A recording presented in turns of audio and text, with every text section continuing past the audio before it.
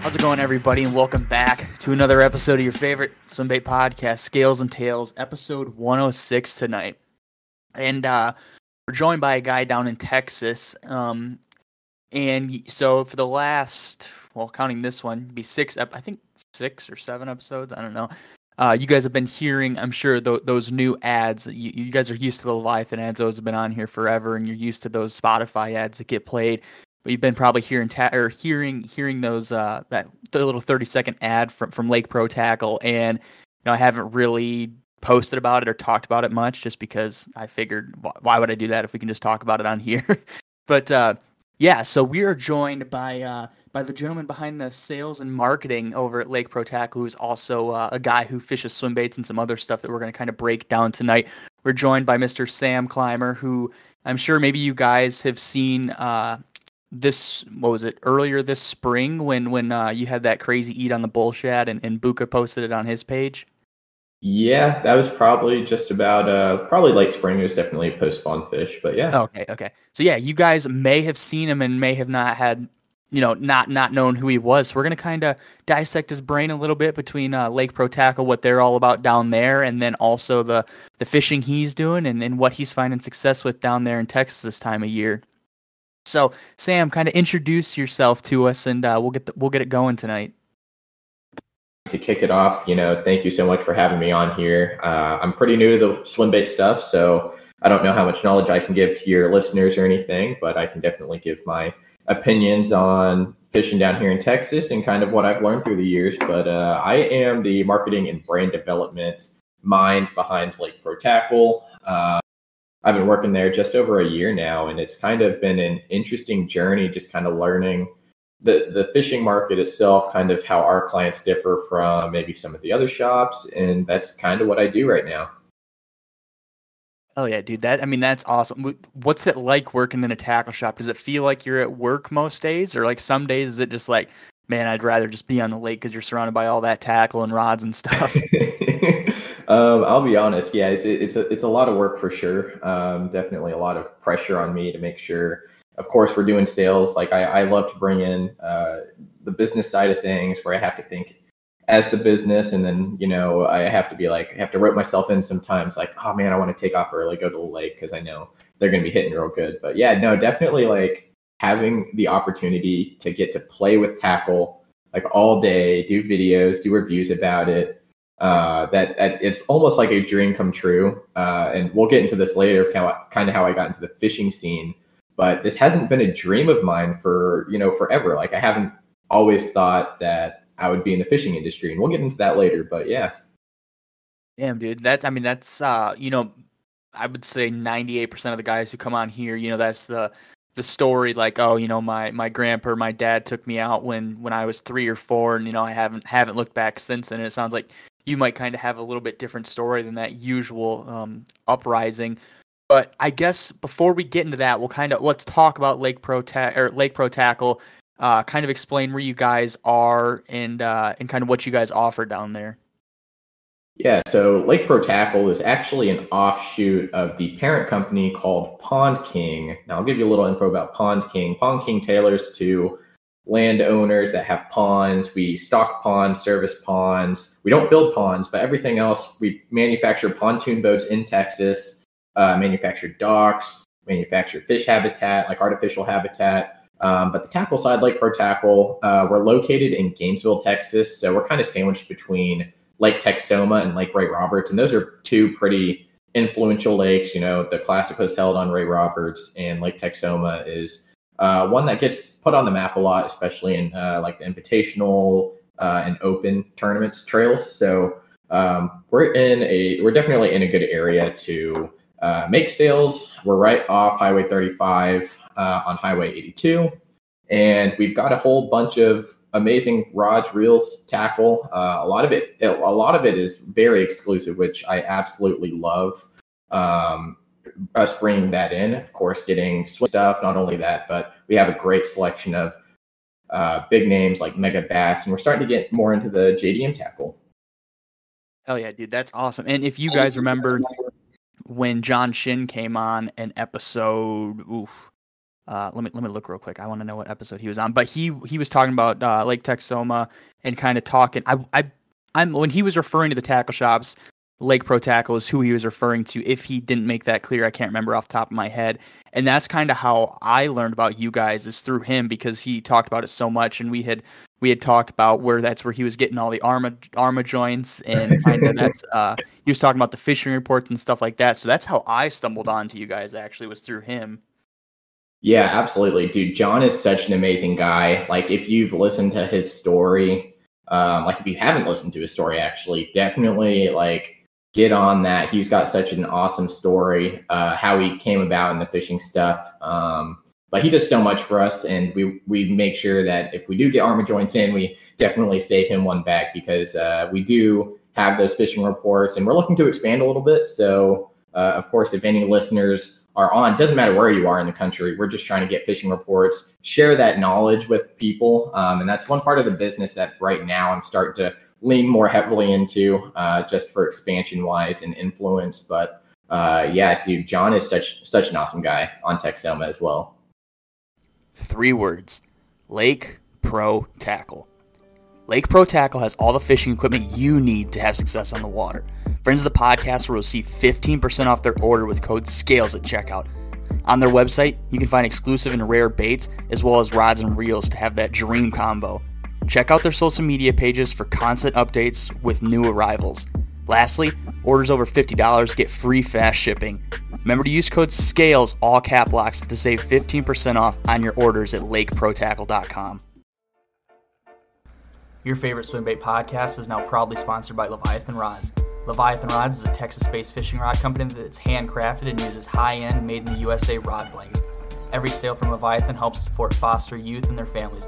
With Leviathan Rods, you're not only going to feel a difference, but you're going to help make a difference too. Friends of the show will also get 20% off their rod purchases by using code SCALES20 at checkout. So whether you're fishing a depth 250 or a square bill, make sure you're using the best rod choice out there, Leviathan Rods. Yeah, he makes it. I mean, the fish he posts out of there is kind of crazy. Just the fish he posts in general, it's kind of super cool to see. And it's funny because when him and I were talking, he's like, "Oh, you should talk to I'll or how did it work out?" I think he had asked me for my number, and he sent it to you, I think, right? Yes, I think so. Yeah. And so when you guys, when I talked about, or when I was posting about the shops having the second issue of the zine, which you guys bought pretty quick, Lake Pro Tackle was who had them, and Sam was who I talked to, and kind of got it all figured out from there, and shipped them out, and they sold out pretty fast. So that was really cool. And then the Wake Walkers that got posted about a week ago, well, it'd be about 2 or 3 weeks when you guys are listening. They had also had a couple of those, and those didn't last very long either. No, those really flew out the door a lot faster than I thought they would. But I'm sure the ad's rolling on this one, but I'll mention it right now. If you're listening, you can use code SCALES for 15% off on our store online. So I mean, Wake Walkers, guys, it comes out to like maybe $145, which is less than retail, but Yeah, man. And so Kyle and them are doing that. What is it called? Is it the shops baits? Shop baits. Yeah, shop baits. Yeah, and so a handful of shops, you guys included. You guys will be getting, a batch of baits every month. The color of the month, in elusive, or not like elusive, however you want to say it, color that only certain shops will be getting, and they'll have a certain number of those. So if you guys are wanting a Wake Walker, keep your eye out for. It would be. Was the last one August, or was that July? Yeah. Last one was August, so next one's going to be September. So September. Yeah, cool. Yeah. So yeah, keep your guys' eye out for September, and all these shops obviously will be getting all those baits. And if you follow Kyle posts about that all the time. But one thing I wanted to bring up that was super cool about the shop down there, and I've not been down there. This is just from what I've seen and stuff. You guys have a fish tank like in the middle of the shop, don't you? yeah, dude. It's not quite like a Bass Pro fish tank, but we've got a little bass in there. So like I said earlier, we stock ponds. The parent company stocks ponds, and we put this little like fingerling largemouth in there, and he's probably nearing 3/4 of a pound. right smack dab in the middle of the shop, and it's super awesome. His name's Clark. If you're following us on like our story on Instagram and Facebook, I post about Clark all the time. He's a little meanie man. He munches those minnows when we put him in there. That's so awesome, dude. That's something that you don't really see when you walk into a normal tackle shop if it's not a big name one. And then another thing that you guys I remember seeing a couple months ago on YouTube. I don't know if it was the Guggen Squad or if it was John B or somebody, but you guys have that big, almost cafeteria style Yeah, like the worm self-serve bar. plastic. Yeah, dude, the worm bar. So what's awesome about the worm bar is like it used to be huge. Like I guess when my father / grandparents were like fishing, like as kids almost, you Mhm. walk into a tackle store and they've got bulk plastic everywhere. John B actually doesn't live too far, and the Guggen HQ isn't too far away. So they stocked their tank with our fish, and the worm bar, dude. I can't even tell you how many different plastics are on that, from like soft body swim baits to craws to Senkos to trick worms, like ribbon tails, you name it. Damn, dude, that's so awesome. And it's like 99 cents an ounce, right? I think that's what I saw you post today. Yeah, 99 cents an ounce. It's awesome. Dude, that's so badass to see. How often do guys come in and just fill up, like a pound Ziploc bag of baits? Is that something that's pretty Oh, frequent? dude, I mean, yeah, absolutely. I mean, the foot traffic where we're at isn't actually super heavy, I'll be honest. But the people that do come, they load up. Like I think the biggest amount that I've ever had someone buy from the worm bar was nearing like 4.5 pounds. Holy crap. Was that all one bait? No, it was like I mean, they fill up one whole bag of one thing, a whole bag of like swim baits, whole bag of Senkos, and of course we have different colors too. I mean, it's not just like one color Senko and Yeah. one color cross. So no, it's so nice to have that as like a destination spot to cater to people that come, because we don't sell them online. Like people used to buy like pounds and pounds of stuff, and it would just be super expensive to ship it, and we Mhm. basically lose money on those guys. So it's an in-store only thing. So if you do stop by the shop, definitely check it out. Yeah, dude, that's that's so cool. It's like it's that old time thing that nobody else does anymore, and it's just cool to see that that's still around, I guess, is kind of the way to go about that. Yeah, I think when you walk into so we actually have two buildings. What's very interesting is soft plastics are all in one building, and that just kind of gives you a scope of like how big and how much tackle we have. One building is entirely dedicated to soft plastics and the worm bar. The other building, the main building is what we call it, is where the rods, reels, and hard baits are, along with like accessories and stuff. But yeah, it's so much to keep up with as well. Yeah, dude. I mean, that sounds so badass. Uh crap. So how long has Lake Pro Tackle been around? Like, do you remember going there when you were younger, like in high school and stuff, or is it a pretty new establishment and building? So that's actually a great question. Lake Pro Tackle, the tackle shop, has only been around for around, I think, 7.5, 8 years. So not super long. And I actually had no idea it was there up until about a year and a half ago. To be quite frank with you, like it was really such a surreal thing, going up there with a buddy of mine, and I was like, I didn't know this place existed. Yeah. Dang, dude. Up here you have tackle shops and it's either Cabela's or Bass Pro. There's only two Cabela's, I guess, but it's in the southern part of the state. Up Mhm. north it's a lot of small mom and pop shops, but up here bass fishing isn't catered to like down south or a lot of other states. It's all trout fishing stuff. So Right. if I was ever buying anything, good 60% chance it was always off Tackle Warehouse and other sites. And then you have to wait because you live in the middle of BFE, so it takes 4 or 5 days to get to you. Dude, it was such a pain in the butt. Yep.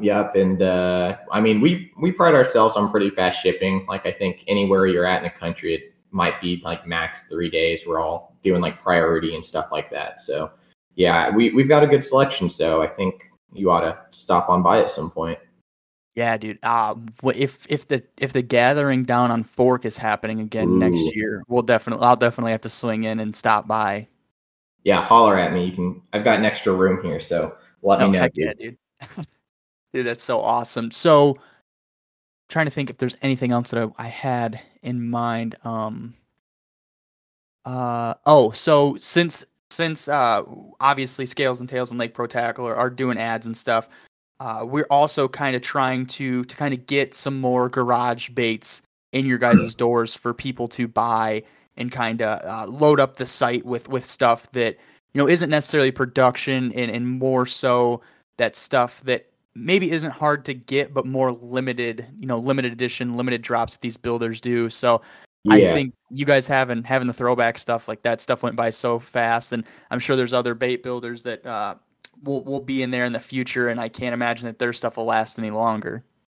absolutely. Funny that you say that. I guess when this video goes live, it'll be X amount of days in the past. But today, actually, I put in an order for some OG glides and darters from Clutch, and then we Heck should yeah. have some Leviathan rods on the way. So if they're ever sold out on their website, we should probably have some. Heck yeah, dude. I mean, you can't be, what are you, probably like 2.5, 3 hours from Dripping Springs? Ooh, probably a little more. Dripping Okay. Springs is down by Austin, right? Yeah, I think it's about. Oh, it's probably like 4 hours. Okay, yeah, never, so not crazy close, but that's where Leviathan's out of. So Yep. not too far from you guys, but still a little trek to get down there in that general Yeah. area. Well, I mean, it takes, 13 hours to get across Texas anyway. So, Yeah, yeah. what's 4 hours? Yeah, dude, exactly. And it's funny, like we drive to Virginia for the gathering, and I mean that's a 13-hour drive, and it really isn't that bad. But we looked at, I was like, oh well, we could drive to Texas, but I'm like, but Lake Fork's pretty far down, so I don't know. And I Yep. looked at it, and it was like 18 hours, which isn't bad. We thought about it, and then I'm Uh, like, nah, we'll just fly. I think driving anything, so like previous jobs that I've had to drive like countless hours. Like, I think other than sleeping, driving takes up most of my time out of like my life. So when I look at a drive, I think to me now, like 12 hours isn't bad at all. Once you get into the 18, I'm definitely flying. There's no way. Yeah, yeah, that's yeah. Once you get past like 16 or 17, that's where it's like, okay, like 12 hours, you could do that by yourself, pop on Mhm. some Scales and Tails, listen to a couple episodes, 6 or 7 episodes, you're good to go. But after, that 16-hour mark, it's like, man, you need two people really. Then you got to factor in stops and stuff. So it'd probably be more like 17 and a half. It's like, Right. yeah, it's gas with the price. We'll just fly for $300 and call it a day and be there in Yeah. an hour. Yeah, it's kind of how it was for iCast. I was like, do I want to drive like 14 hours or do I just want to spend well, actually, I didn't spend any money on it, but do I want to make the company spend Yeah. money on a flight to iCast? Yeah, what was that's a good thing to kind of talk about. What was ICAST like this year? I mean, obviously everybody knows the controversy that went on down there, but Mhm. other than that, was there a lot of cool stuff? Did you see stuff that maybe wasn't getting media attention that you thought was cool, whether it was baits or gear or anything like that? So everyone actually asks me that. I think this was my fourth or fifth iCast. I think it was my fifth one. So I've been going quite a while. This one specifically, I'll be honest though, I didn't have any time to look around. I think out of the, I don't know, 2,000 boosts. I don't know how many boosts were there, but out of X amount of boosts, I probably only went to and looked at maybe 60% of them, like maybe. Damn. Um, so like my job, don't tying this into my job. So I'm doing like all the marketing and brand development. So if you're following us on YouTube, which I highly recommend you do, I do like all the video work. I do, pumping out content on socials, making sure we're like strategically buying. So we're not holding on to inventory for like super long. So I had meetings and scheduled like video shoots with all these different companies, especially like the big companies, just because we're doing higher volumes in that. So, I mean, I've got to push it at some point to get it out of there. So I didn't have like any time, dude, to look around. And of course, like I kept up with everything that was going on in the world of swim baits and all that. I actually got to talk with Ben Kohler from the Hookup like super respectable guy, super dope to talk to. And he was pretty funny, like keeping up with this story and stuff. Like I'd almost like kind of trail him where he went. Yeah. Like he was really funny. Like I saw the flag sitting in the Berkeley booth and all that. So I thought, I mean, ICAST, to sum it up, I don't really remember it, to be honest, because everything went by so fast, like 3 days just like that. And I was like, man, looking back on it, I'm like, shoot, I missed out on so much stuff. But Geek Rack, that was probably the biggest thing. That was probably one of my favorite booths to go to. Talking with the guys there, trying to get it in the shop. We actually just sent in our credit app for that. So we should have those on order very, very soon. Dude, that's so funny. When I texted you that question today, I almost asked if you guys had or were gonna have G-Crack. I mean, dude, their stuff is so cool. It's like kind of out of left field. There's nothing else like it. But I mean, Marshall catches so many fish on the bug pea, on the the bellows gill, on the mushi bug. Like their stuff is just one of a kind. Yeah, and the new bellows shad too. I think it's a little more, I guess, user-friendly profile when it comes down to it. And it's funny because I listened to your Marshall podcast a couple days ago, and I was like, we better get these in, like, kind of step it up. Yeah, I really don't think there's many places that carry them. I mean, obviously Tackle Warehouse, but outside of that, the hookup tackle and really, I mean, You'd be surprised, though. A lot of the tackle stores here in Texas don't actually sell online for whatever reason. And I think that's why we're having as much success as we're having right now, because a lot of them do carry it. A lot of them just don't sell online. So, I mean, unless you're going to those tackle shops, you'd never know. Right, yeah. That's interesting. I wonder what their planned approach with that is. A lot of them are like boat dealerships. So yeah, like what's foot that traffic no matter what, like Fun and Sun. Fun and Sun, yeah. Fun and Sun's the biggest like skeeter dealership down here. And they've got a pretty good tackle store. I've talked to some of the like manager guys and heard some of their concerns with inventory, not to put them under the bus or anything, but they have a huge selection. Like they probably have every SKU of Zoom, Berkeley, like everything you could think of under the sun. I mean, that's crazy, man. That's absolutely wild. I had a question pop up in my head, and I should have wrote it down. I cannot remember for the life of me what it was. It was about the shop. Not the shop. I think it was about I think it was about iCast. Oh, no, man. I'm really thinking about it now, and now it's not going to come to me. Oh, I will give you a little backstory too on the shop. So, yeah, there we go. Maybe I'll think of it now. yeah, for sure. So the shop, Lake Pro Tackle itself, it's really run by myself and Tim Metcalf. He's retired 30 years out of the Army, but he's working at the shop just to have fishing money, basically. Great dude. And it's really just us. Like he's the tackle store manager. I do all the brand development and marketing. And we do have some high school / college help come in seasonally, which is really great. But it's a really small team at Lake Pro, and we're trying to put out, huge volume of stuff out there and just tagging and bagging and packing and all that. That's a little backstory about us. It's myself, Tim, and really 2 or 3 sometimes helpers during the season. So that's kind of Lake Pro Tackle in a nutshell. So everything that you're getting, guys, it's one of the 3, 4 of us packing your order. Dang, dude. So yeah, you guys are real kind of like that family oriented small business where you guys are, doing everything, filling the online orders. You're making all the videos and posting stuff for Instagram while checking people out and stuff like that. I mean, that's pretty crazy. Absolutely.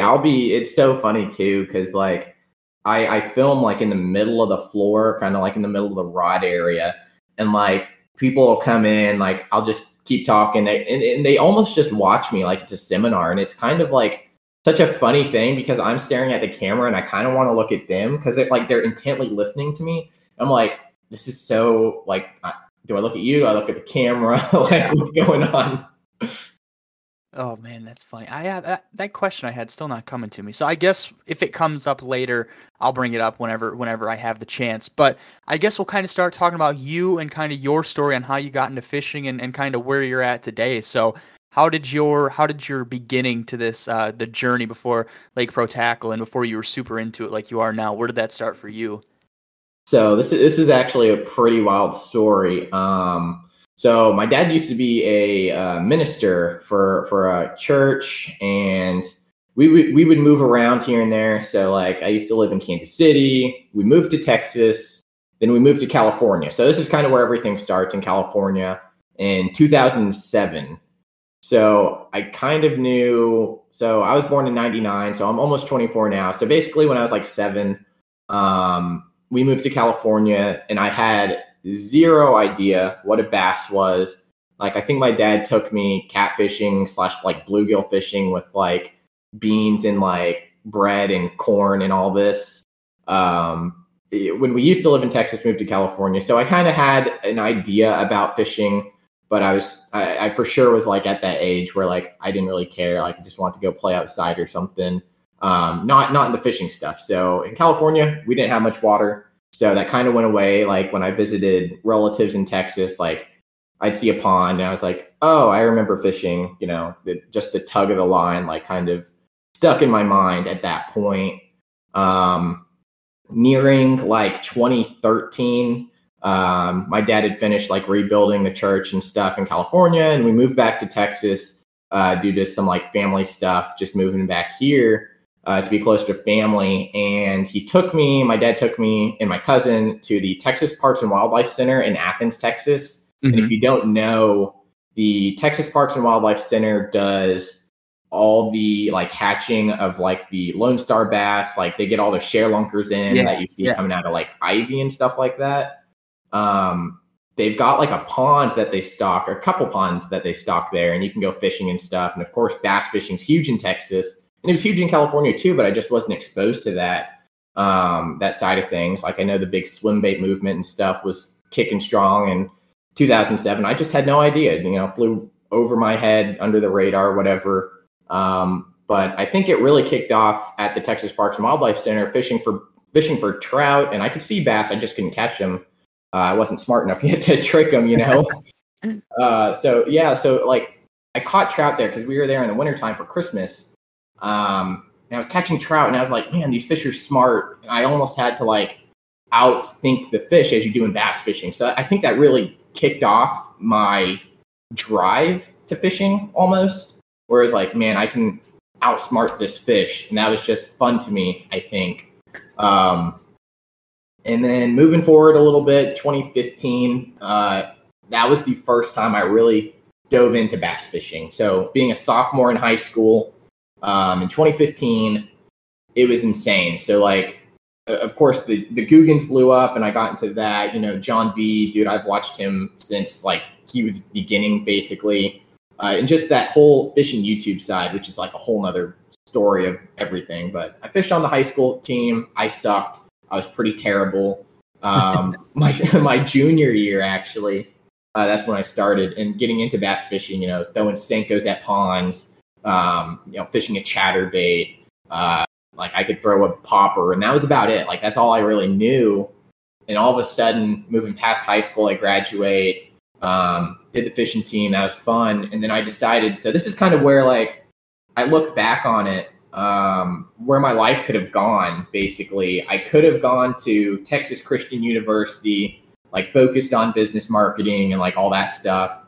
Or I could have gone to Tarleton State University. And what I really wanted to do at the time was fish. And I reached out to the TCU team, didn't get like any response or whatever. So like last moment, I switched to Tarleton and fished on their team for basically like 3.5 years. And that's kind of where my journey like kicked off in the fishing industry. And I really like hit it like feet on the ground running. And that's kind of how I got into like the whole fishing stuff. So it's been crazy so far. Yeah, dude. I mean, that sounds like a pretty solid, bring up.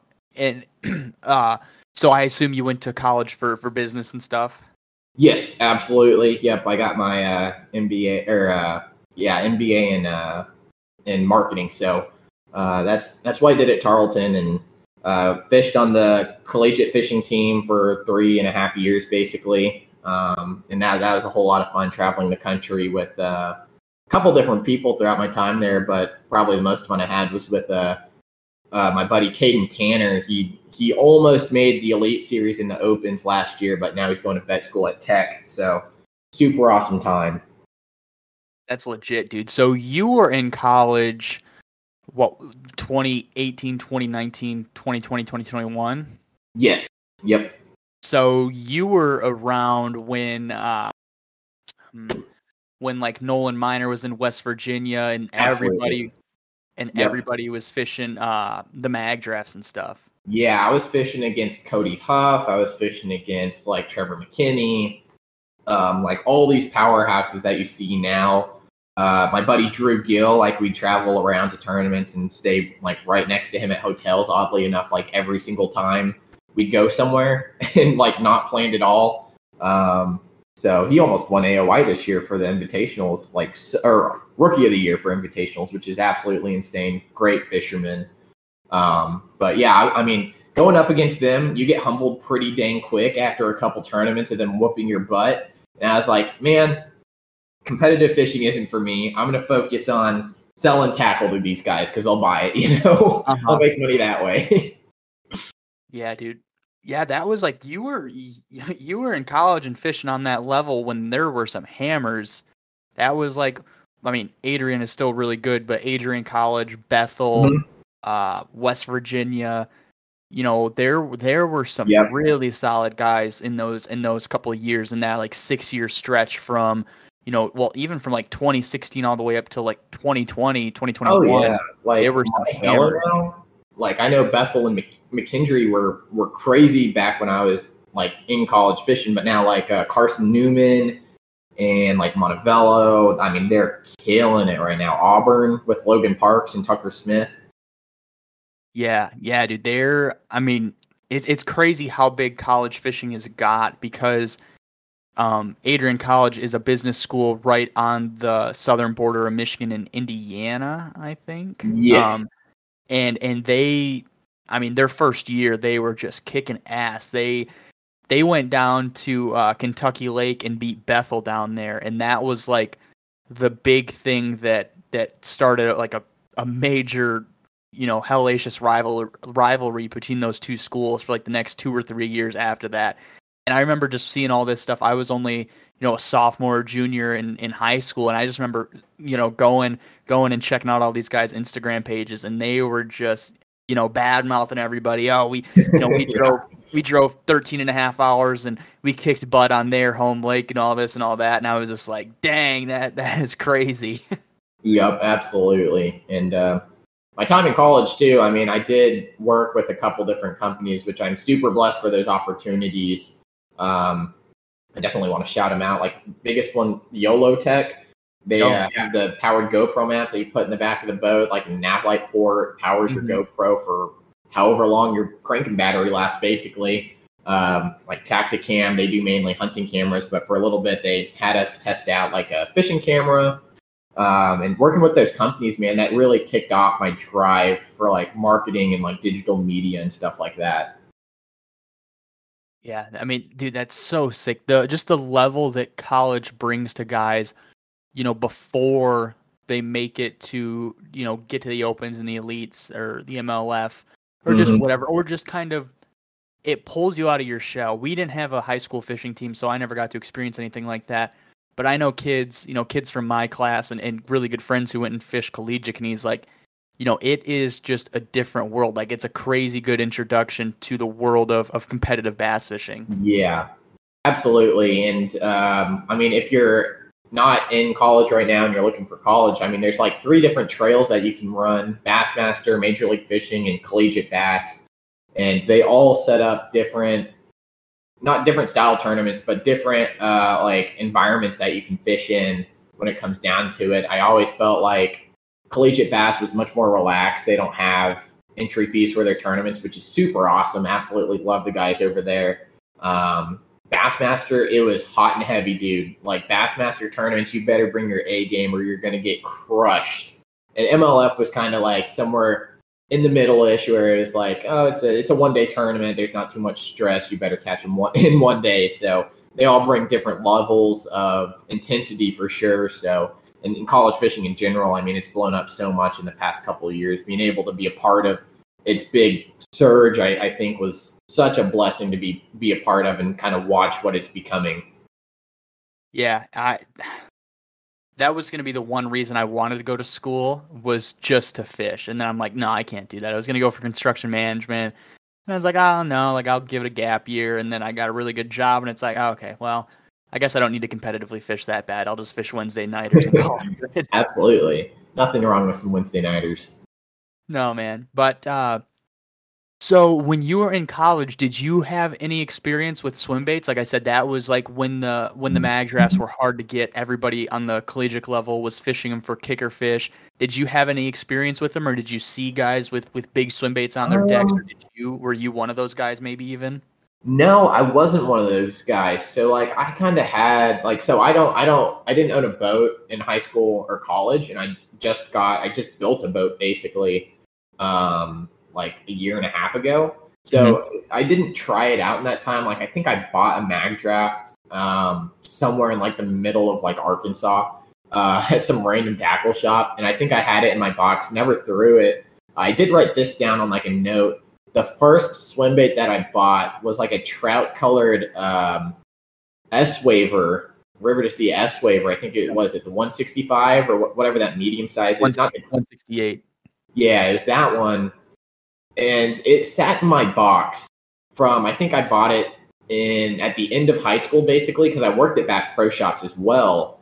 I bought it at Bass Pro, and I threw it a couple times, and I didn't even catch a fish on it until probably junior year of college, like crazy enough. And then in that time, I bought some more swim baits and stuff, but it took me like 3 years to catch a fish on an S-Waver. And I think that's kind of where it clicked for me, because I still at that point wasn't into the whole swim bait thing. Like it was just getting on one day that bite kicked off, and I was like, all right, this is fun. So I'm gonna dive in it some more. So yeah, I mean, I definitely didn't fish swim baits through college really. Like I just started getting into it now that I have a boat. I can get around a little bit easier and definitely target those fish with the swim bait.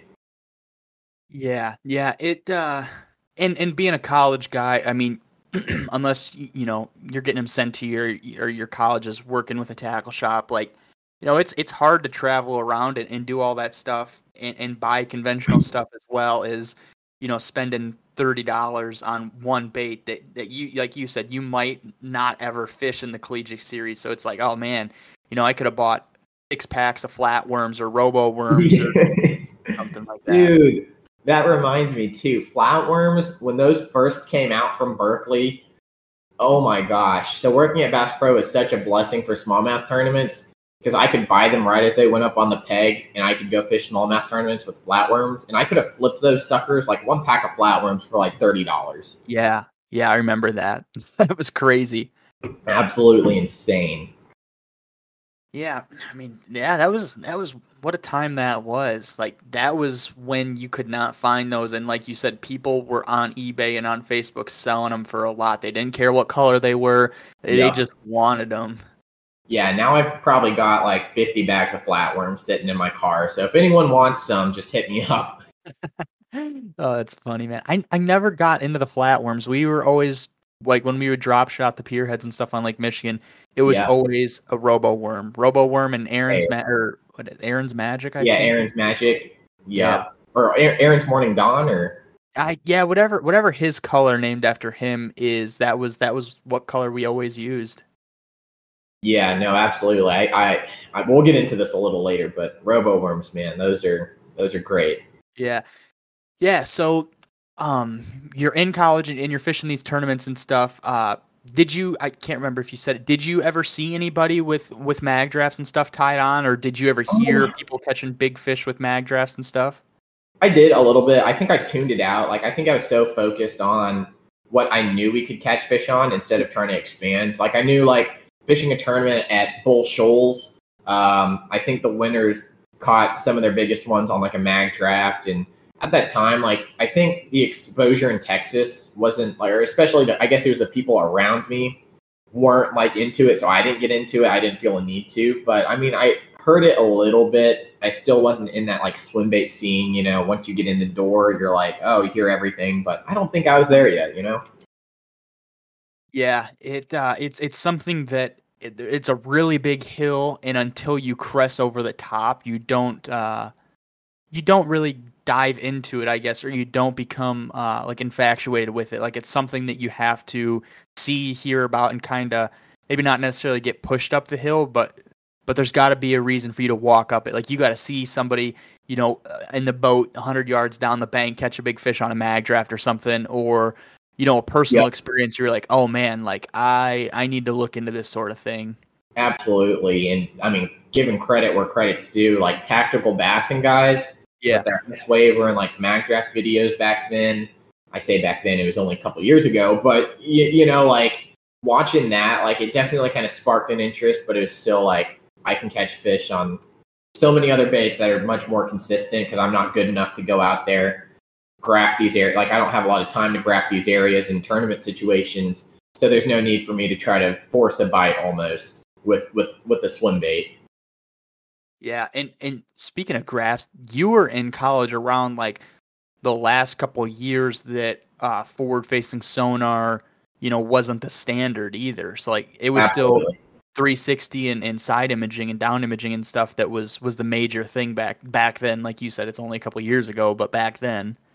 Yeah, back then, yeah. I think forward-facing sonar. So I guess if you kept up with a lot of the college stuff, Cody Huff and Dakota, when they fished the Toledo Bend tournament for Bassmaster, I think it was 2019, I believe. They won the college circuit there, and then Cody turned around the next week and won I think it was an MLF event there. Smashed them. I think it was like a Toyota Series or something. Smashed them there on forward-facing sonar. And I mean, freshman and sophomore year for me, basically, like, what is life scope? Like no one knew about it, and all of a sudden he kicks our teeth in on this forward-facing sonar thing with a slab spoon. So that's when it like kicked off. Everything starts going. Caden had to get the forward-facing sonar on his boat to compete. Basically, especially now, it's now more than ever. Like if you're not scoping, you're hoping is I guess what they say. But no, that's insane. Just kind of looking back on that for sure. Yeah, it's interesting how fast it had taken off. Do you guys have electronics at the store or no? Actually, funny you mentioned that. Today, our person that does the ordering for electronics like trolling motors and stuff, we're getting some Garmin in. So we'll be getting some Strikers, some EchoMap UHD2s and EchoMap Ultras and stuff like that, as well as like LiveScope stuff. So yeah, we're going to be getting those in here very soon. Heck yeah, dude. Perfect timing on that question there. Yeah. But hold on, let me look through the questions here. So college, after you left college, you had mentioned you had a different job and stuff. Did the fishing stay with you, or did you kind of have that job and realize like, oh, I have, quote unquote big boy money now, so I can start diving into other styles of bass fishing? Oh, trust me, man. I don't have big boy money yet. So, no. So, what's funny, I did mention this, that I worked at Bass Pro. So I worked at Bass Pro, my summer after senior year of high school. So I worked there like 3.5 years. So I worked there, senior year, freshman year and sophomore year of college.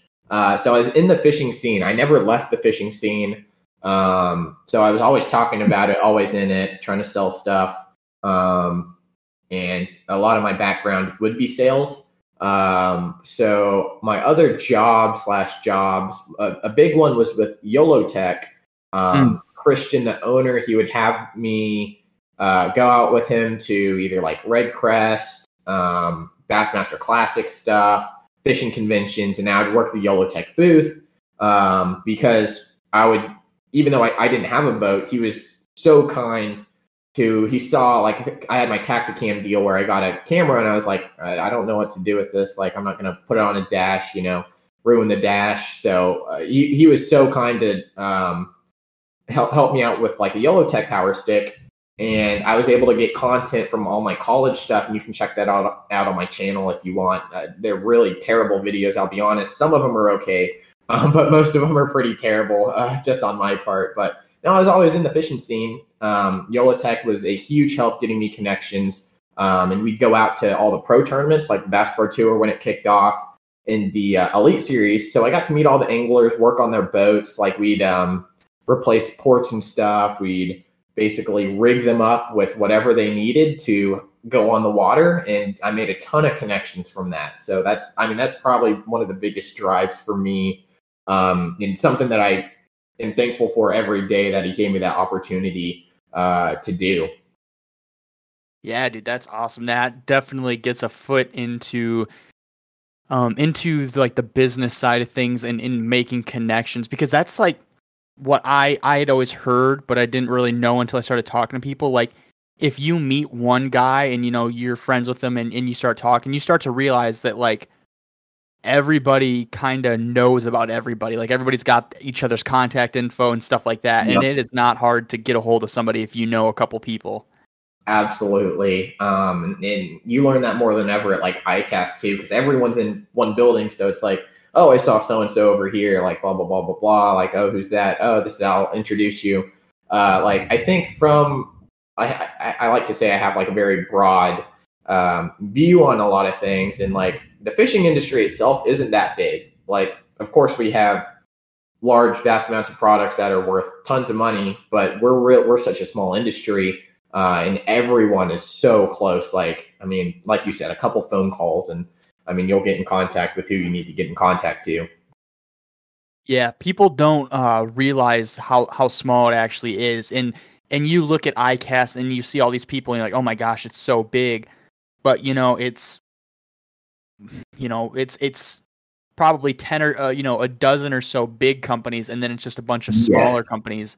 And that's why everybody knows everybody's, because it is, not necessarily small, quote unquote small, but smaller companies, and just, people talk and everybody knows each other, I guess, really. And a lot of people too, like once you're in the industry, I feel like you don't really want to leave the industry. So a lot of people, like I'll take the sunglasses people, for example, like Costa, when Costa sold out, a lot of the Costa guys split off into all your new sunglasses companies like Bahio, Finor, like Hobie Eyewear, like all of these Costa guys just split off and basically like helped start new sunglasses companies. And that's one thing that I'll note on too, like your big companies like Rather Outdoors, which is Strike King Lose, to name the two major ones, Pure Fishing, of course, like Berkeley Abu. And there's so many more out there, like GSM. If you don't know, they own Yamamoto, Big Bite Baits now, Buckeye, Lures. There's so many more. Like I almost wish that fishing companies or like brand companies wouldn't do that. Like to a certain point, like I guess it makes sense for their model, but I like having independent companies to talk to instead of just doing one big company thing. Yeah, and that's like people don't realize that like Guggen's under a big umbrella of companies, and like same with Tackle Warehouse and all these other places. Like you see them as their own place, but there's a bigger parent company behind them. And you think, Tackle Warehouse is so huge, but there's even a bigger company that has, 8 or 9 other places like Tackle Warehouse under that umbrella. And that's super crazy to think about. Yeah, we're a little fish in a big pond for sure. Yeah, and yeah, like I said, that's why, if you, whatever you do, if you leave a bad impression with somebody, it's not hard for people to talk and be like, oh, so-and-so did this, cheated in a tournament, or, just whatever it may be. Like word travels fast too. Oh, absolutely.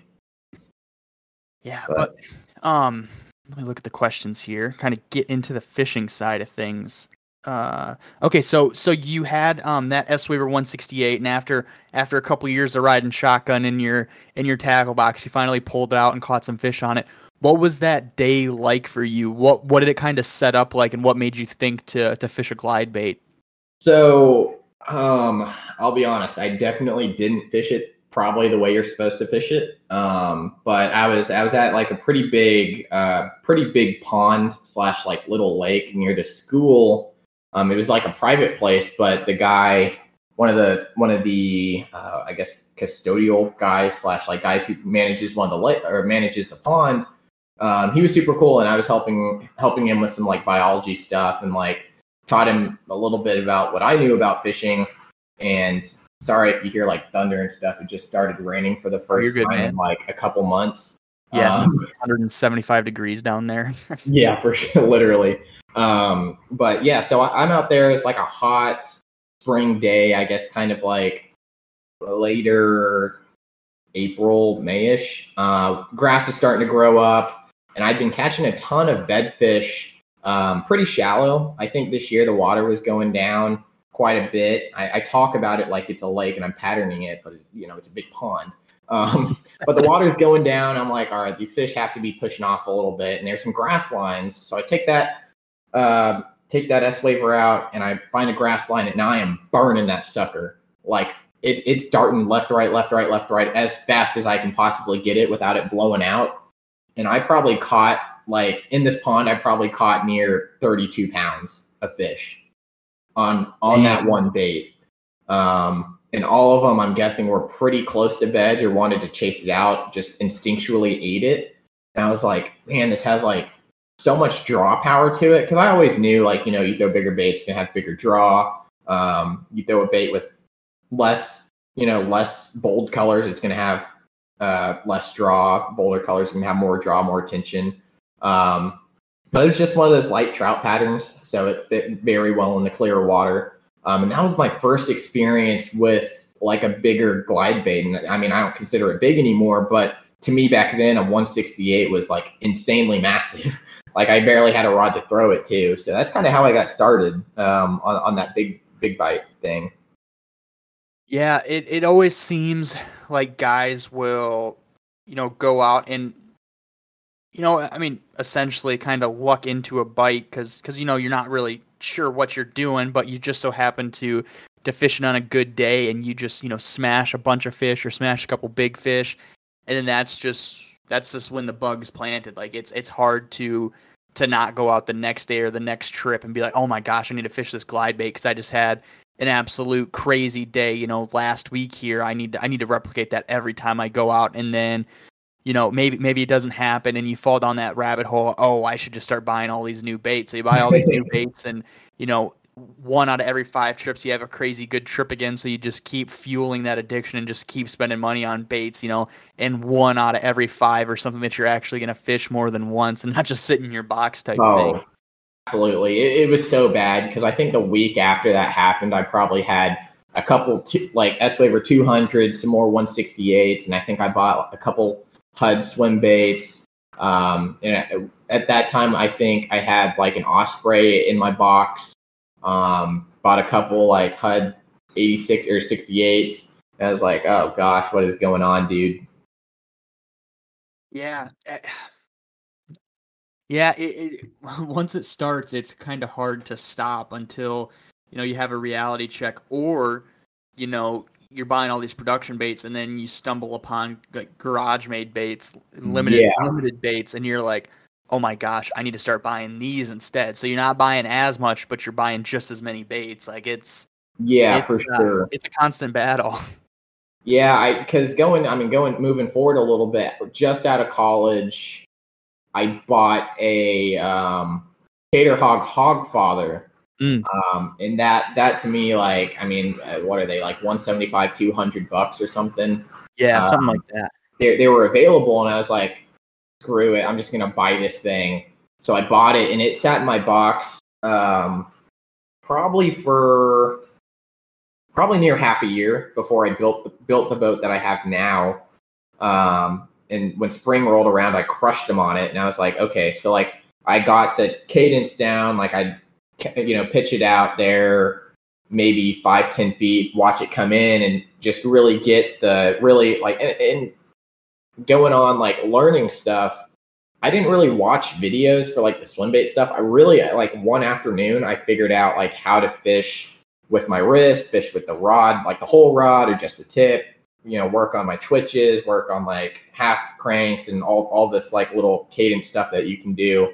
And it took me probably 2 trips of them really eating it, because once you get on fish and you're catching, that's really when you exponentially like learn so much about how they eat. Like, do I need a real pause twitch or twitch pause, or everything that's involved with the learning curve with swim baits.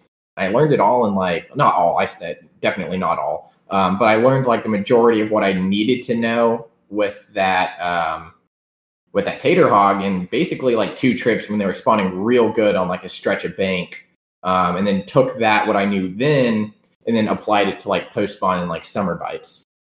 Yeah. By chance, did you watch Zaldane's Lake Fork video, and is that why you got the tater hog? I believe so.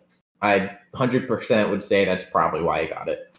And that's a hell of a marketing video, because that video is just so well put together.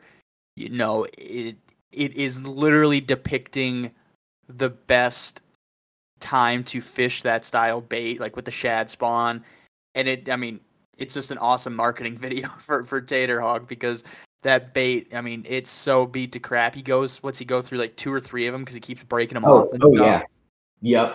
Yep. And the paint's just busted off. Like, mine's nowhere near that, and I've probably caught, I don't even know, a couple 50-ish fish on it, and it's still going strong. So I can't even imagine the amount of fish that he's catching on that thing. Yeah, dude, absolutely insane. And he's, like I said, fishing it literally the best time ever. He's talking about how shad are trying to reproduce with his bait while he's reeling it in and Yeah. fish and stuff. Like, dude, that is just absolutely crazy. That video is probably one of the best swim bait videos out there, other than tactical. Like, as far as like entertainment stuff, I think that's probably the most entertaining swim bait video out there. 100% agree with that. I don't know. Have you seen the Working Class 017 video?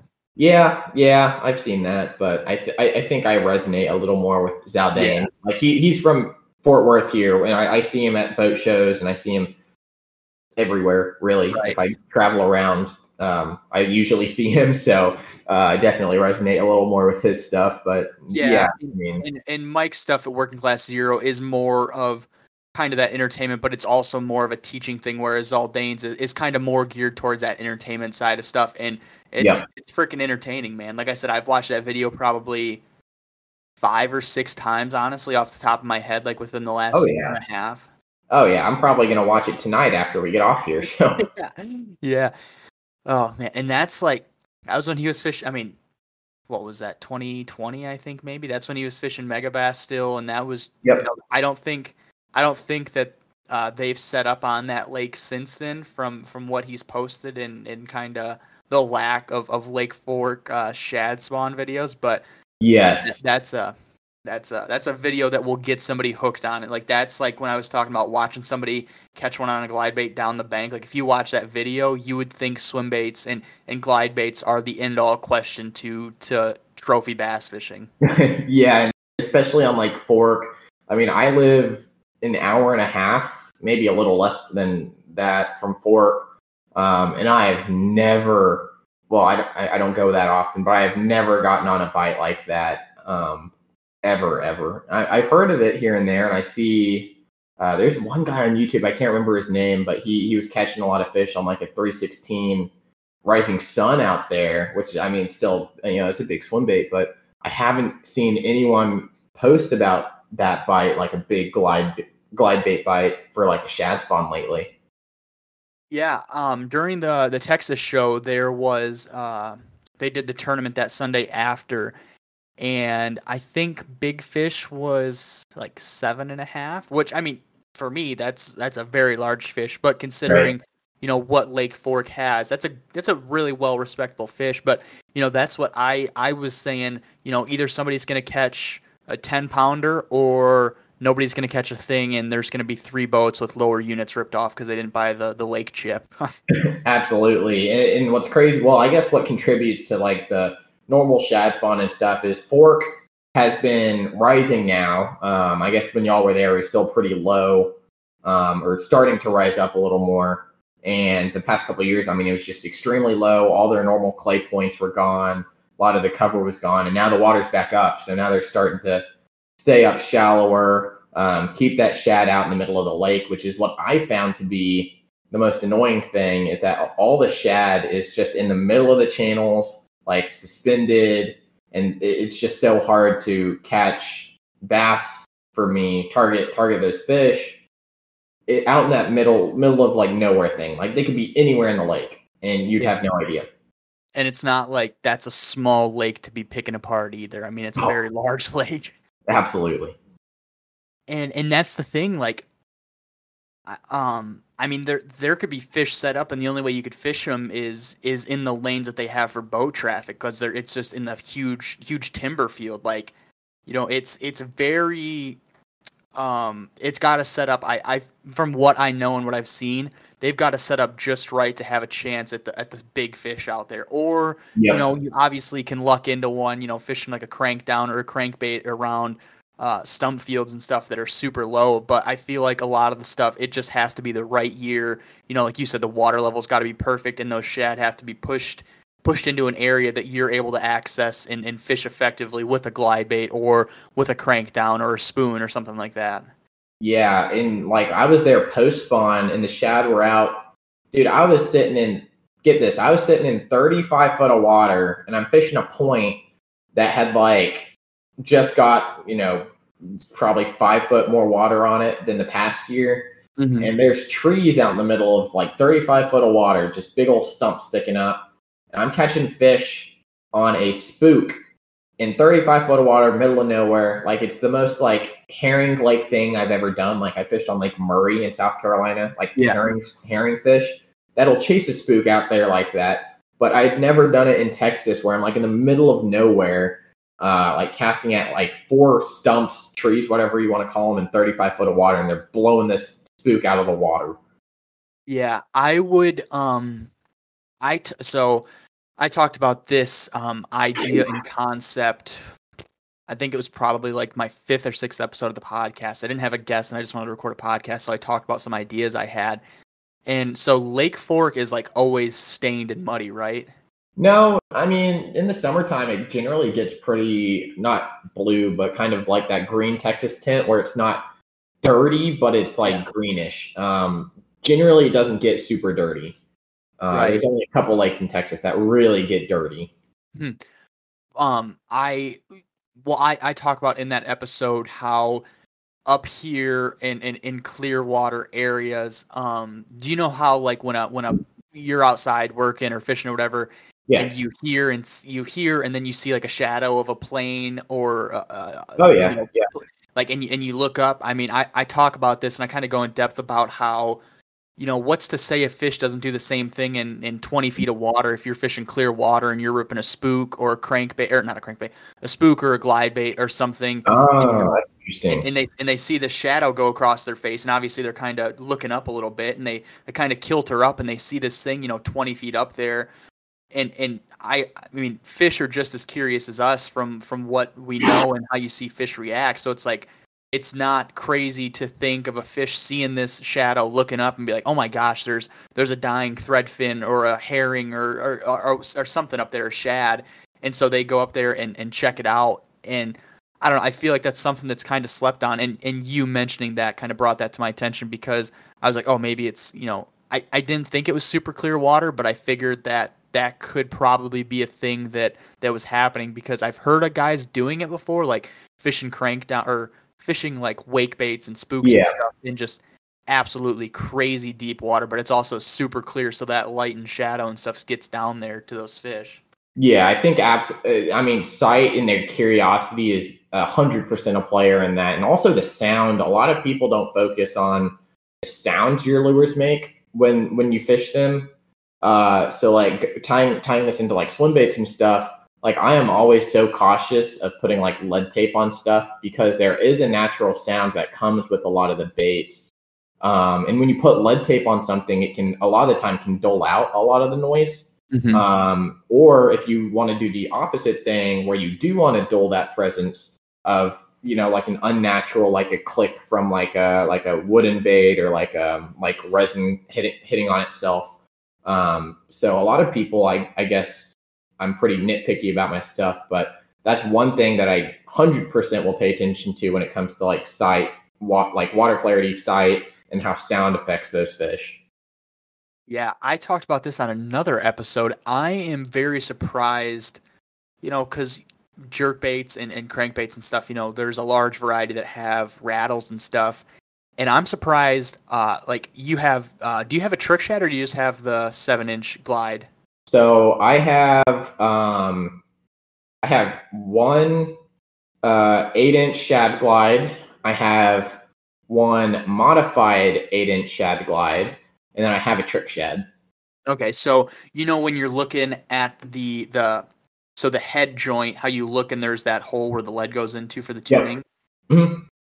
I'm surprised that there isn't a builder who drills a hole closer to that the eyelet. Whether it's 5/16, or that's probably pretty big, like a 3/18 hole, and modify it so you can put in like a jig rattle or something. So that glide bait has some rattle to it. And there's also, I've only seen one bait builder do this, and his baits are made out of wood, and they're very insane to find. Like they get flipped for like $3,200. But there's a wake bait, a 2-piece wake bait out there. It's wood, and he puts. I'm not sure if they're like little finish nails, or there's some kind of nails, or metal head something, maybe even BBs. But he's got them on the joint for this wake bait. So when you're reeling it, it has that high pitch, like a ding, ding, joints ding. are hitting. Yeah. No, I think that's like a killer idea for a lot of, especially now where you've got your swim bait manufacturers, and then like I feel like there's another like niche market for like swim bait creators that can do something like that and get into, like, for sure. Yeah. Actually, so when we're recording this, Caesar at Toxic Baits just posted. He had a live stream and he was just talking about his new series of baits. I can't remember what they're called, but it's so you can fish his baits at any speed and they'll keep a super tight swim, or you can almost walk it in place. So if you kind of know what his baits look like, they're a little bit thicker and they've got like a wide nose and point to them. He essentially put in like a bull ring, like a nose ring almost on this bait, and then it's got a split ring to it. So it's kind of like a self-tuning ring, like you would have with a lipless crankbait. Yeah. And that's so guys out when they're fishing out in the ocean with his stuff, like they can burn it super fast and it'll stay super tight. It won't blow out and swim all weird. You can also troll him for striper and stuff, as well as when you're fishing his like wade hogs and stuff. That's a wake bait. You can just, he was describing it and he posted a swim video. I actually hadn't gotten to watch it yet. But if you hit your reel and give it like, an 1/8 inch of a turn, that bait will do a 180, like a super hard spook walking back and forth, because that ring just moves so fast with so little movement. So that's something that I think he said Jerry Rago did it first, but it was so long ago and it wasn't kind of well known. But I think this is something that Caesar's doing that will probably catch on pretty well. No, yeah, I cannot wait to see that. Took a slight intermission there, but we are Sam's going to kind of tell us the story. Is your PB the one that you caught on the bull shad, or the bull shad glide, bull glide? I don't know what Mike calls them. Shad glide, I think. Yeah. So that's my PB. Finally broke it after like 6 years. Yeah, man. So first off, how big was that fish? And then we'll kind of talk about what you were doing and how you set up for that fish. Yeah, so that fish there, you can see the video on my channel. It's super awesome video. It was 10.88, or I think it was like 10 pounds, 11 ounces, or 12 ounces, or 13 ounces, something like that. But basically 10.88 is what it would have converted to in straight pounds. Dang, dude. So you were fishing out of a decently smaller boat, and you've got it set up with forward-facing sonar and stuff. So did you see that fish on forward-facing sonar, or were you just kind of scanning and casting and working your way through a spot that you have?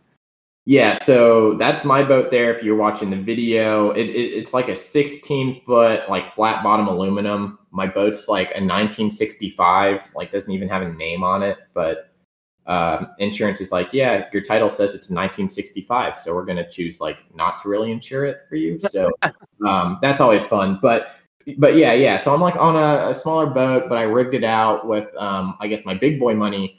My parents helped for sure after I graduated.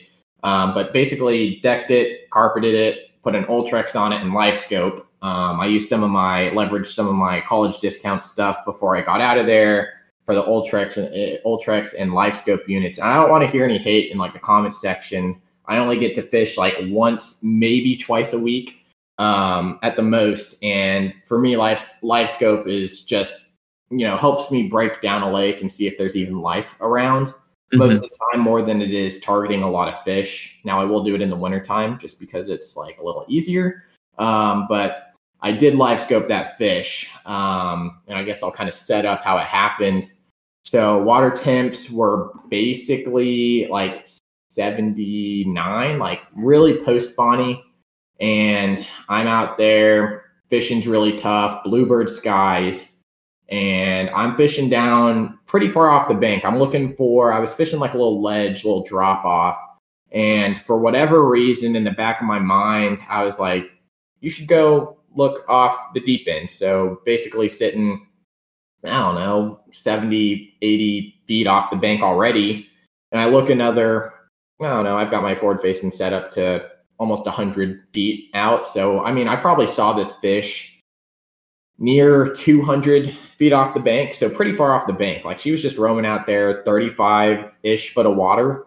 And she was suspended too, which was like, she was maybe 2 foot below the surface. I kind of, looking back on it, I kind of feel bad for catching this fish because it was just sitting there. Like it was moving and I had to like kind of move my trolling motor real fast to get over to where I could actually make a cast on it.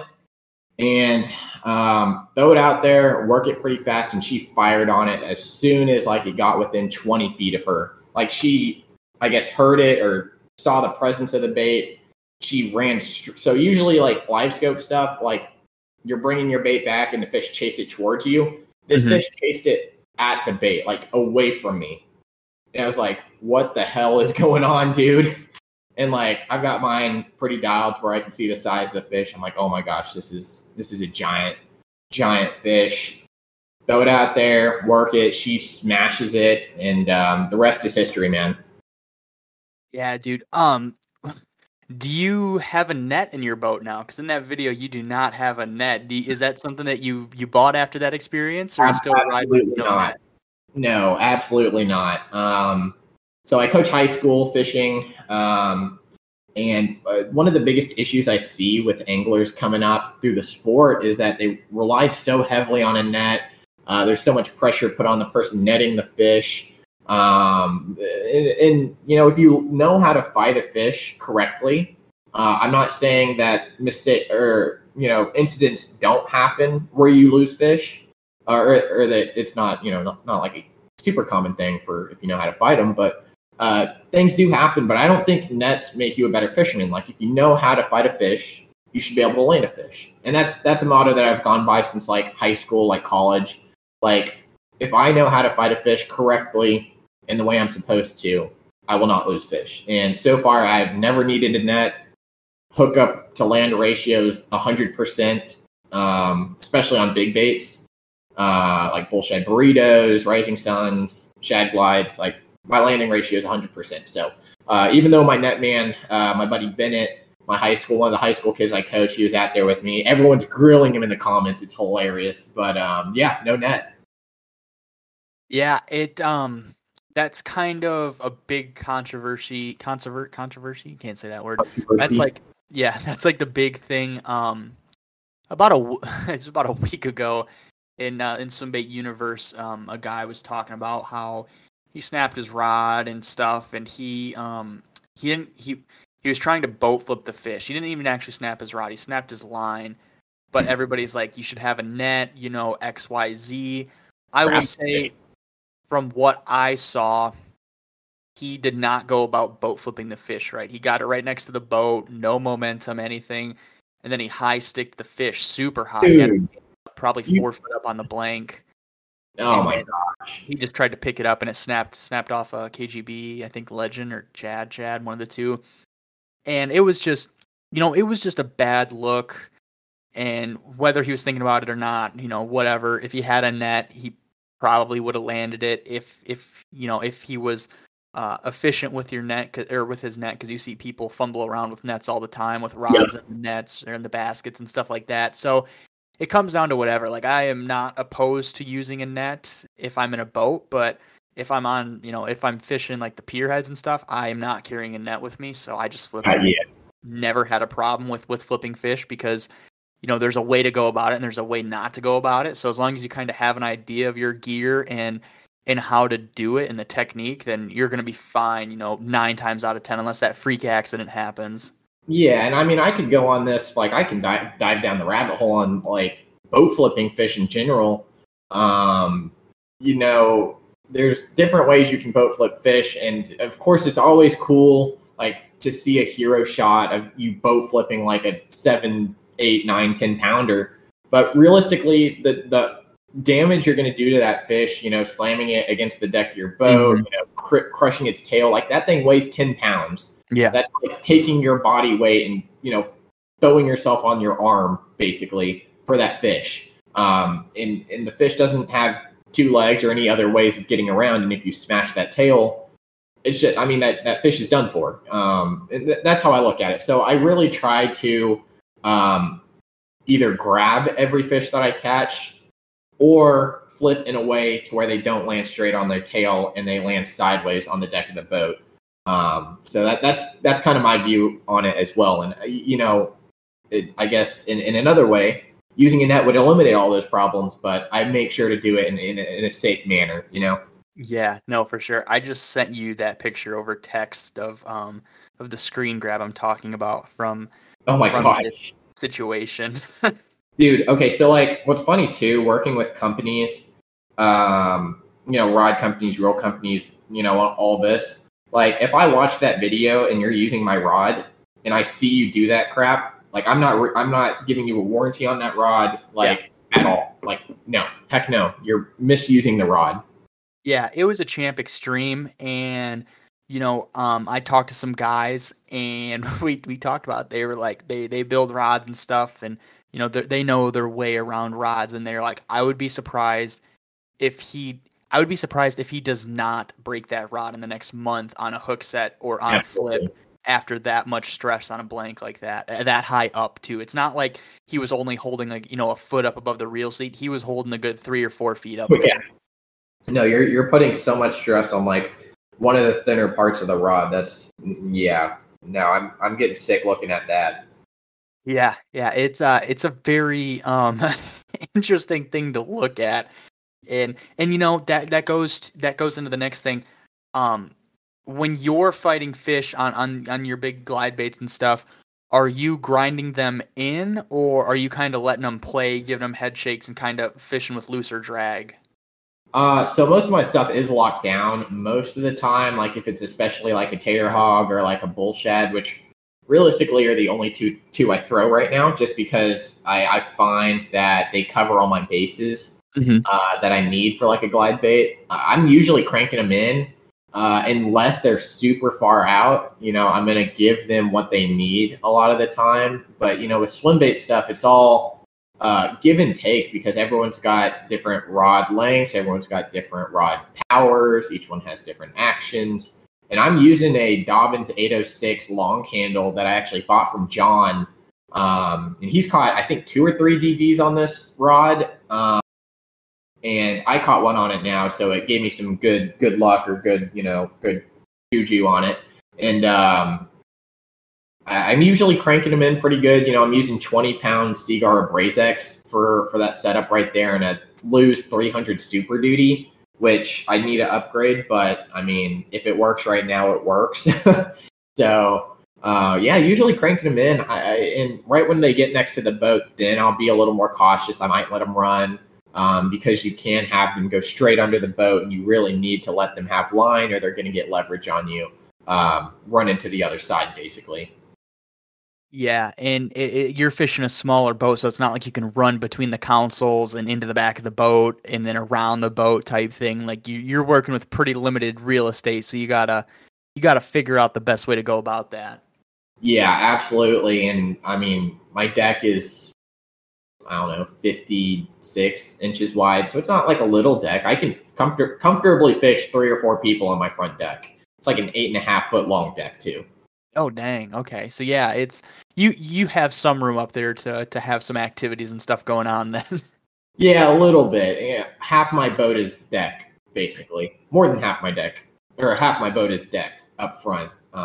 Very front heavy, just the way I built it. But The uh, barge. yeah, definitely looking for some upgrades here. Put some like metal decking on it and some like actual hatches, not my like Jenko slap a hinge on it hatch. Yeah, yeah. So you talked about your rod and reel. You talked about how you kind of fight the fish to a point. If it gets up close to the boat, you kind of play it a little bit more.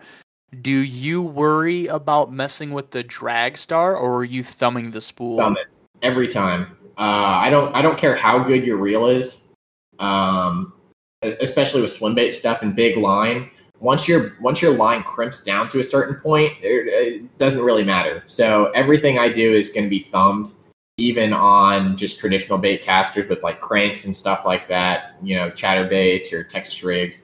Everything I do, if it needs to run, it needs to run, and basically the time it takes for me to adjust my drag start right where it needs to be is Yeah. basically pointless, right? So like if I loosen it up too much, I'm screwed. If I loosen up too little, then it might break my line. So I don't really play with it. I just thumb everything. I've got a good feel for it. So Yeah, that's something. Oh, excuse me. That's something I never got into, mostly because where I predominantly was swimbait fishing up at home. It's a pier head. It's about it's a solid 6 to 7 feet depending on water height that you're fishing lower than or you're fishing higher than the water, so you're fishing yeah, almost a cliff side. And so when I was talking about flipping fish, it was literally, and I mean it is. I mean you're watching these fish eat 40 feet away from you, mm-hmm. and you sweep into them, and literally I once I sweep into the fish, I don't pay attention. I look down at my reel and I grind that thing in as fast as I can to keep that momentum to flip it, Yeah. and also to not, because we've got a lot of zebra mussels up here. If they get you around the walls or rocks or Oh anything, yeah, there's you're a done good for, chance dude. you lose it. Yeah. Yep. Yeah, zebra mussels are such a bad issue in a lot of the Texas lakes now. Texas Parks is doing everything they can to control them, but it is so bad in some of the lakes right now. Like I can throw a crankbait 2 cast and my line will come in and it's shredded. Yeah. And I've talked about this before, a couple episodes ago. Is there zebra mussels in Texoma? Texoma? Yes, there are. I will say, do you know how long have they only been there for a couple of years? Uh, they've not like super invasive, but they've been in there for quite a while. Not to the point where it's taking over yet, but my home lake on Lake Grapevine, dude, it's so bad. That's like I was talking about for like zebra mussels. It's so bad. They've taken over.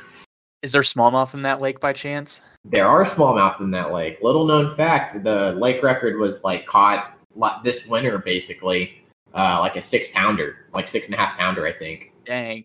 So I will say if those zebra mussels are in there for long enough and in big enough numbers, that lake should have, you know, constant. I don't know anything about it.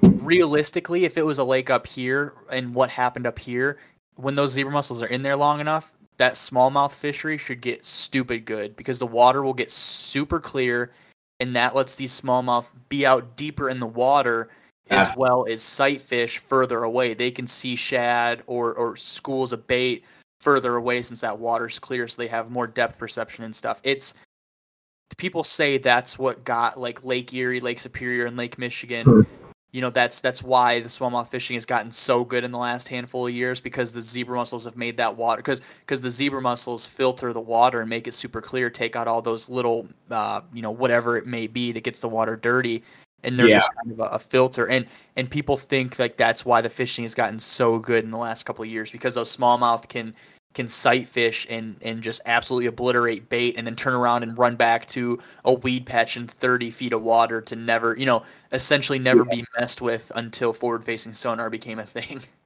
absolutely. I think the smallmouth back when I guess like 20 some years ago, like the smallmouth fishing was super good when they just put them in.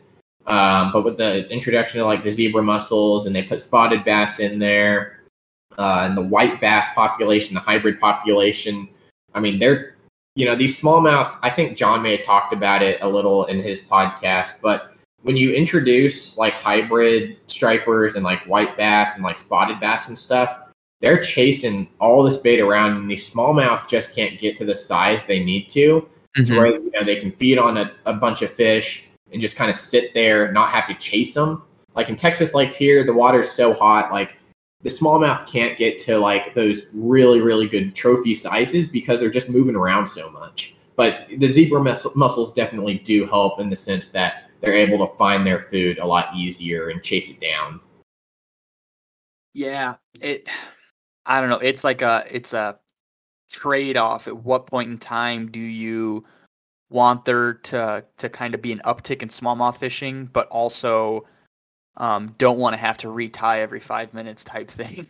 Yeah, I mean, for I can't speak for all the Texas fishermen here, but I think a lot of the guys could care less about a lot of the smallmouth. Like, I think it's fun to do here and there, but most of them are going after 10-pound largemouth. That's like everyone's dream here. No one's dreams to catch like a 6-7 pound smallie just around where we're at. Unfortunately, I mean, I'd love to have them in the lakes, but I think a lot of people just aren't willing to target them, or I mean, haven't played around with smallmouth enough because they're not used to fishing for smallmouth.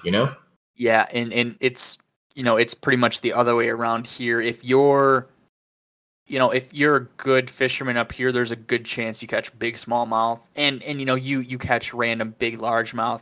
But with fisheries like St. Clair, and you got Burton Mullet Lake up north, you have Grand Traverse Bay, you have Lake Michigan, Lake Erie, Lake Superior. I mean, there's a handful of other lakes too, up north, that hold these 6, 7, pushing 8 pound smallmouth. It's pretty crazy. But I will say, if he's listening to this, he's kind of more of a conventional guy, and we were fishing together. He's kind of become a friend now. He caught a 7 pound largemouth on Lake St. Clair this spring.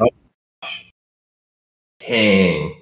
We almost had a 30-pound bag anchored by a 7 pound largemouth this spring. We had a 7.03 largemouth, a 619 smallmouth, and then we weren't able to cull out our like 4.5 to 4 3/4. Like, it was an absolute crazy day. We didn't catch a bunch of fish, but we were just hammering them too. It was hammering good fish, I'll say. Yeah, dude, those are some of the best days though. Like, I mean, I've had days where I can catch like 100+ fish, but the ones where you're, not, consistently catching better than average, like really good class fish at like a lesser catch rate, I guess. Dude, Yeah. I think those are the best days. We're not just burning through 1-pounders and 1.5-pounders, but you're catching 5-pounders. That's fun to me. Yeah. We couldn't figure out the live scope that day. It was like stuck in demo mode. But I Yeah. think if we would have had that figured out and tuned out like they have it now on the boat, Yeah. I think we were on fish. We were on big enough fish to probably catch 30 pounds, if not a little bit more even. Dude, that's so awesome, especially on lakes like that. And Where and I'm, the unfortunate thing is that was my first time ever on Lake St. Clair. So it's like, man, like that was some special treatment right there. yeah, you got spoiled right there. Yeah. Yeah. And I didn't bring the right stuff because I wasn't sure how that lake set up. So I had some swim baits, but I didn't have the right stuff. Like, I had some Citizens and some other smaller glide baits I wanted to fish. We were fishing like 18 foot of water with stuff that I would have gotten snagged on, and I probably would Right. have been upset because they were like, we were fishing dark sleepers and stuff, and we'd get hung up, and we'd go and get it. But I'm like, I don't want to get hung up and us go get it, and me be the reason we scare off a big fish that we don't Right. know about. So I just stuck to dragging around a dark sleeper, and I caught a bunch of 4s and 4.5s and stuff. It was a super fun day, and I actually, we when we first got there, it was super rainy. It was a super rainy, windy April day. We pulled up to a rock pile, and I have one of those little throwback woodies, the little Yep. woody wake walker, and it actually cranks down a little bit. So it's like a 7 foot deep rock pile, and I was cranking down this woody, and I just had a fish just smash it, and I lost it, unfortunately, but I think that was a pretty big fish. That was like the first fish I had hooked all day. Well, the first fish I hooked that morning, and then I didn't catch a fish for a while, and then we got into those big fish, and then it was just kind of the sun poked out, and those smallmouth started to sight fish more, and it just got to be a stupid good day. Dude, that's so awesome. I mean, my PB Smalley is only 5 pounds, but I caught that at Lake Pickwick. And like, I really haven't gone up like north for like smallmouth, and I really want to take a trip up there at some point. Yeah, there are some. I mean, any lake that's inshore that's next to Lake Michigan, there's a good chance that there's 7 pound smallmouth in it. Man, that I wish. But hey, every pond here in Texas probably has like an 8, 9, 10 pounder in it. So Yeah, exactly. There's a good chance, a quarter-acre pond holds a fish double the size of my PB, 10, 11 pound fish swimming around in there. So it's like, yeah, it's a fair trade-off. yeah, it's all right. It's all right. But I think fishing here in Texas is just so special, I guess, in a way. Like, I think fishing in Texas is like really methodical almost. The way I've like patterned fish here is that you can give them like 5 different patterns for a lake, and if they're not on 4 of them, they're going to be on that last one. It's not like they're totally random, but you just have to eliminate all those other patterns and then eventually get to where they're at. It's generally on one thing. Yeah, getting to fish down there only once during the gathering, I will say it was being up in Michigan, it was a very surreal feeling to be down there on the paddle boards and literally every cast thinking, "Oh my gosh, I could hook into a 9 pounder right here." And if not bigger fish, like any one of these casts I've taken all day, and that's it. That's like it kept me locked in like the whole day. That was probably the most concentrated I've been fishing because I was like literally any one of these casts skip under a dock or past a group of lily pads or something like could be a fish that I have no chance of catching back up at home. Right. Yeah, dude. I think I should have gone. I can't remember what I was doing. But I was gonna go down there with John just to see what it was about. But I was like, yeah, I think I have to do something. Yeah, no, it was the gathering down there was super super cool. It was very so the first gathering in Virginia in 2019, it was very small. It was in front of a tackle shop. There was 5 pop-up tents, probably like 14 booths and stuff. And Texas had more booths, but it was that same exact feel. It was very small. It was put Yeah. together. You could tell it was like a very small community. And now in Virginia, I don't know if you've seen pictures, but there's a big, huge like event tent at this campground that the one in Virginia goes down on. So it feels like a very big venue. It's high raised tent ceilings. Big booths and everything. So it not gonna say it doesn't feel as small and cozy, but when you're bumping elbows with everybody and like the line is wrapped all the way around the tents and stuff to bait builders, it's like, oh my gosh, this is like the grassroots of what the first one in Virginia was like. It's just super cool, and I'm sure next year they're gonna have to be bigger, or it's gonna be even somewhere different where there is like a big pavilion or something because it could be that big because there were so many people there that were locals that Yep. didn't know what Swimbait Universe was. They obviously knew what swimbaits were and stuff, but they had Yep. no idea what it was. They just heard that there was a big event going on. And then, they join. And next year, like I said, next year, I bet you it's even bigger because their buddies are going to tell buddies. And there's just going to be more and more locals because the dude, while we were down there, the amount of bass boats being pulled by nice trucks I saw was absolutely insane. Like we were watching F-350s pulling like brand new 2021, 2022 bass cats and stuff, and I was like, "Oh my gosh, this is crazy." And Marshall's like, this is what it is like down here. Dude, And yeah, I was this is like, Texas. crazy. Yeah. And like my girlfriend was like, "Wow, there's a lot of nice boats and trucks down here." I'm like, yeah, up here you either have a nice truck or a nice boat. Like you either have, a Right. 2020 Skeeter and then you're pulling it with like a 2006 Chevy 2500 that's rusted to Yeah, crap, or you have an older Skeeter with a new truck. It's not right. like there's not a bass fishing culture obviously up here like it is down there. Yeah, absolutely. Yeah, and finding the middle ground. Like I am nowhere near a big truck, nowhere near a big boat. Like my boat's 16 foot with a 30 horse Johnson. It's a 65, 1965 boat, and I'm driving a Jeep Patriot, which I think the towing capacity is like just at what my boat weighs. So, Yeah. um, I mean, it's crazy to see some of the rigs that some people will pull up with, like even in like high school tournaments, they'll pull up with like a 2022 K-Miss with like I don't know, like F-350. It's super insane. Yeah, and they've already got their college rap on it and stuff. Like it's just so crazy. And I will say that's there's an aspect of that culture over on the east side of the state where there's St. Clair and stuff, and a bigger population of a big lake with big fish that everybody in the state and out of state comes to fish. But Right. up at home, like I don't know if you're familiar with Michigan, but up by like Traverse City, 3.5, almost 5 hours north of Detroit, northwest of Detroit, on the complete other side corner of the state, that is not what it's like. I mean, Wednesday night derbies are fished out of. Do you know what those like 1990 to 2000 sea nymphs are? Like the Yeah, like 100%.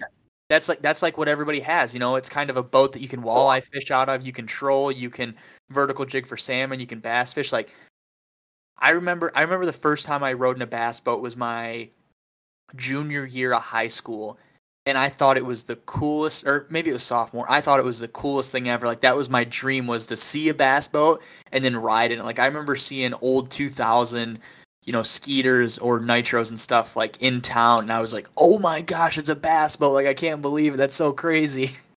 Yep, and then you see the like 22-foot like nitros and skeeters and Yeah, yeah, falcons. And, no, that's super awesome. I think if the gathering's in Texas again, I'm 100% going. I think I just didn't want to spend more money on swim baits than I already had, and that was probably yeah, one of the reasons I didn't go. yeah, dude. It was. I want to say between like the plane tickets for me and my girlfriend, and then the hotel and stuff, it came out to be like, right around $800, which was like pretty cheap because we flew in, I think, Thursday and then we left Monday. So we were there for like 4 or 5 days. We probably spent like $900 to $1,000 on like food and stuff while we were there because we bought a bunch of groceries. But, all things considering, like with the good time we had, it was pretty cheap. And that was flying from Michigan. So, that's dang near about as far as you could go unless you're coming from like the P&W or California or something. Yep. No, I think I don't know. Maybe I'll go wherever. Like now that like ICAST rolled around and like you introduced me to like all the swim bait guys like Leviathan and Clutch and like all these other ones, like I think it makes much more sense for me to go now. Like I've got connections and like I'll have someone to like talk to and not just stand around awkwardly like looking at baits for like the same booth after a couple hours. Yeah, no, and that's like the thing. Even in Virginia, there are so many people there, and you've got like your core group of guys. Like I could name probably 40 or 50 guys that I know will be at Texas and at Virginia. And not saying that I don't know other people. Like if they say their name, I'll know who they are, and I kind of have a picture of like their Facebook account and stuff in my head. But dude, Right. I've been in Universe, and now I'm a moderator in Universe, and there are guys who came up to me in Texas and Virginia and start talking to me, and obviously they know the podcast and stuff, and like I've got, I don't know who they are. Like I'm like, oh, Yeah. thanks, I appreciate it. Hey, I didn't catch your name, and then they'll say it, and then I'm like, oh, I know of you, or I don't really know who you are, and then I follow, or they follow me, or I follow them on Facebook, and I kind of the next year, the next event, I'm like, oh, hey, what's up, man? Give them a hug because I know who they are and I talk to them every day. No, that's what it's all about, man. Just making connections. I mean, not just like swim bait stuff, but in life, you get your connections, you make friends, and I mean that's how it goes. Yeah. Next year, I will probably definitely be coming down for ICAST. I wanted to this year, and I got invited down to come with Leviathan and stuff, but I couldn't swing it. I'd have been taking off like pretty much the whole month of July for my girlfriend's birthday and ICAST and stuff. And Yep. I didn't actually know this, but since I'm like a LLC and I'm like a media company, I can pay that $150 whatever it is, and I can pretty much get a ticket to go for every day, and that's what I was gonna do. But who knows? Maybe next year I'll get invited. That'd be pretty cool. But yeah, I'm like, man, I just want to go at least once to experience it because it's been something that I watched all these YouTubers go to for the past 10 years. And even if there is ripoffs or whatever, that's going to happen every year. I just want to go see it and talk to people and see all the cool stuff and see these people in person that I've watched. And you watch on Thursday, Friday, Saturday, and Sunday fish tournaments and stuff like that. I think that would be the coolest thing for me. I'm not there for the products. I'm just there to interview people and talk to others and make connections. Going back to the full circle, if you know somebody, there's a good chance that they know everybody type thing. Yeah, exactly. And I mean, iCast right now, it's really more or less just a media / networking event. Like a lot of the buyers, a lot of the stores, like big buyers, do all their ordering ahead of time. A little insight into like the industry. A lot of those big guys like Tackle Warehouse already have everything like planned out for them to buy, and then when iCast comes around, they're in teams of like 4 or 5 guys with a camera like being rolled around like a movie style camera, rolling around to different booths and filming everything for like the year. And that was my goal as well, to film just in an absorbent amount of content to go through and plan out through the year when stuff comes in and stuff like that. So from like my point of view, and that's a lot of the reason I didn't have a lot of time, because all my time was spent filming with what I knew we were going to buy, but had it all planned out before the show. So dude, if you get to go, like the easiest way to go for anyone listening, like if you're in with a company, I think extra tickets for them cost, like if they're already going, extra tickets only cost like $40 or something. So just getting in with a company, like reach out to like Leviathan and they can get you like a tag to get in for like $40-$50 or something. Yeah, that'd probably be the move. But yeah, for sure, I'm gonna go next year, and I would like to bring my girlfriend just to show her, because she's always kind of amazed that I know all these people. Like we were sitting at my booth in Virginia, or even before the show, and all these people are coming up and talking to me, or I'm standing there, people are coming up, or I'm seeing people and going to talk to them, and she's like, "Oh my gosh, like now I know why you're always on your phone, like, and your phone's always going off because people are messaging you, like you talk to a lot of people, like it's not just one person you're talking to." I'm like, yeah, I mean, it's a smaller community, and kind of like full circle here. Everybody knows everybody, whether it's up at the top or just anglers in general. And then she's like, I didn't even realize the podcast was that big. I'm like, people know about it type thing. I'm big time now. Sorry. Yeah, exactly. And then we went down to Texas, and she was like, "Oh, it's a lot smaller venue." And I'm like, "Yeah, it's kind of how the first one was and stuff." And then even people knew who she was from when we were in Virginia. Like people were like, "Oh, hey," like, "Yeah, I know, I remember you like walking around last time and stuff." So that was super cool. So, and I think she just likes going to see all this stuff that I talk about that she has absolutely no idea what I'm referring to. So that's what makes it fun for her, I think. Yeah, my girlfriend, like, she'll sit on the boat with me, but she's like probably not going to be fishing. Like, I've set her up with a drop shot, and she can fish a drop shot pretty dang well, because you don't really do anything with it. But I mean, she just kind of like admires me from the back of the boat, Yeah. I think it's absolutely hilarious. Yeah, I got my girlfriend a paddle board, and she just watches. She just watch me fish, and then we actually just got our dog to sit on the paddleboard. So who knows? Next time we go out, he'll probably come with us, I'm sure. Oh, dude, I need to train my cat to do that. That would be so dope. Yeah, dude, you could be like Marshall, but instead of Archie the lizard, you could have your cat. There was times when Marshall first got started, he would bring out his cat Lester out on the paddleboard. That. Oh man, funny. What wrapping it up here? What are some company plugs you got in social media shout outs? Man, of course, Lake Pro Tackle. Like, if you want to follow my stuff, and you want to see what I do, like on a day-to-day basis, Lake Pro Tackle is probably the place to go for that. I do have like a personal channel, just Samuel_Climer or Charged Up Bassin. I really don't do too much on that. Like, I'll go out one weekend and I'll catch a big fish and I'll post it like once a week now. I used to be so much more active on it, trying to get better at it, but some of the big companies, like I said already, like YOLO Tech is a major one. Seagar is my favorite line of all time. Seagar Brace X and Gold Label for my leaders, just hands down, never break off. And of course, for those of you listening to the podcast here, give it a follow, give it a like, whatever platform it's on. I don't know if there's a rating system for this, but give it 5 stars, guys. Adrian's a super dope guy, and appreciate what he's doing in the swim bait community. Heck yeah, man! I appreciate it. As always, I'll put all Sam's stuff in the show notes. So you guys can go follow him, follow Lake Pro Tackle, and all that good stuff. When you guys are listening to this, hey, there might trying to think when this will come out. There might be, if not when you guys are listening, maybe a couple days after, there might be some clutch baits on the storefront to go buy on the site. But I'm sure if this comes out, whenever this comes out, I will post about it whenever they have them. So either you'll see it on the story beforehand or a couple days after you guys listen to this. But trying to think. All Sam stuff in the description, as always. If you guys don't follow the podcast on Instagram, make sure you guys do that. Scales and Tails _podcast. But there's a good chance I might change to Scales and Tails Media since we're doing some other stuff rather than just the podcast. I don't know. That's up in the air. We've talked about it, but I don't know if I'm going to pull the trigger on that. But if you guys haven't rated the show on your listening platform, go ahead and do that. It kind of helps it put in the algorithm for new listeners and stuff who don't come from Facebook or my Instagram and stuff.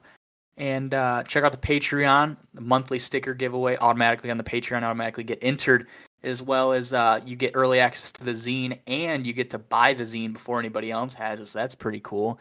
But I think that's everything. I think that's all the shout outs. But Hey, yeah, shout out Lake Pro Tackle, shout out Leviathan. You guys have all the codes you guys heard at the beginning of the episode to go pick some stuff up from each of them. And like Sam said, there's a in the works they'll have some Leviathan rods in store as well. So if you're around that DFW area, go and you want a Leviathan, like the day you're listening to this, go see if they have them in stock. But if not, keep your eye out on their page. And obviously I share all their stuff and I tag them and everything. So if I post about it, there's a good chance they have it there. So I want to thank Sam for coming on. I appreciate him coming on, as well as kind of getting to work with him and the guys over there at Lake Pro Tackle, and obviously getting the zines and stuff in there. That was super cool. They were the first guys to I reached out to, and we kind of talked about it, and they're like, yeah, let's do it. And then also running the ads and stuff on the podcast. It's super cool, and I hope that kind of helps you guys look at a website that's not that big, huge tackle warehouse, and you guys can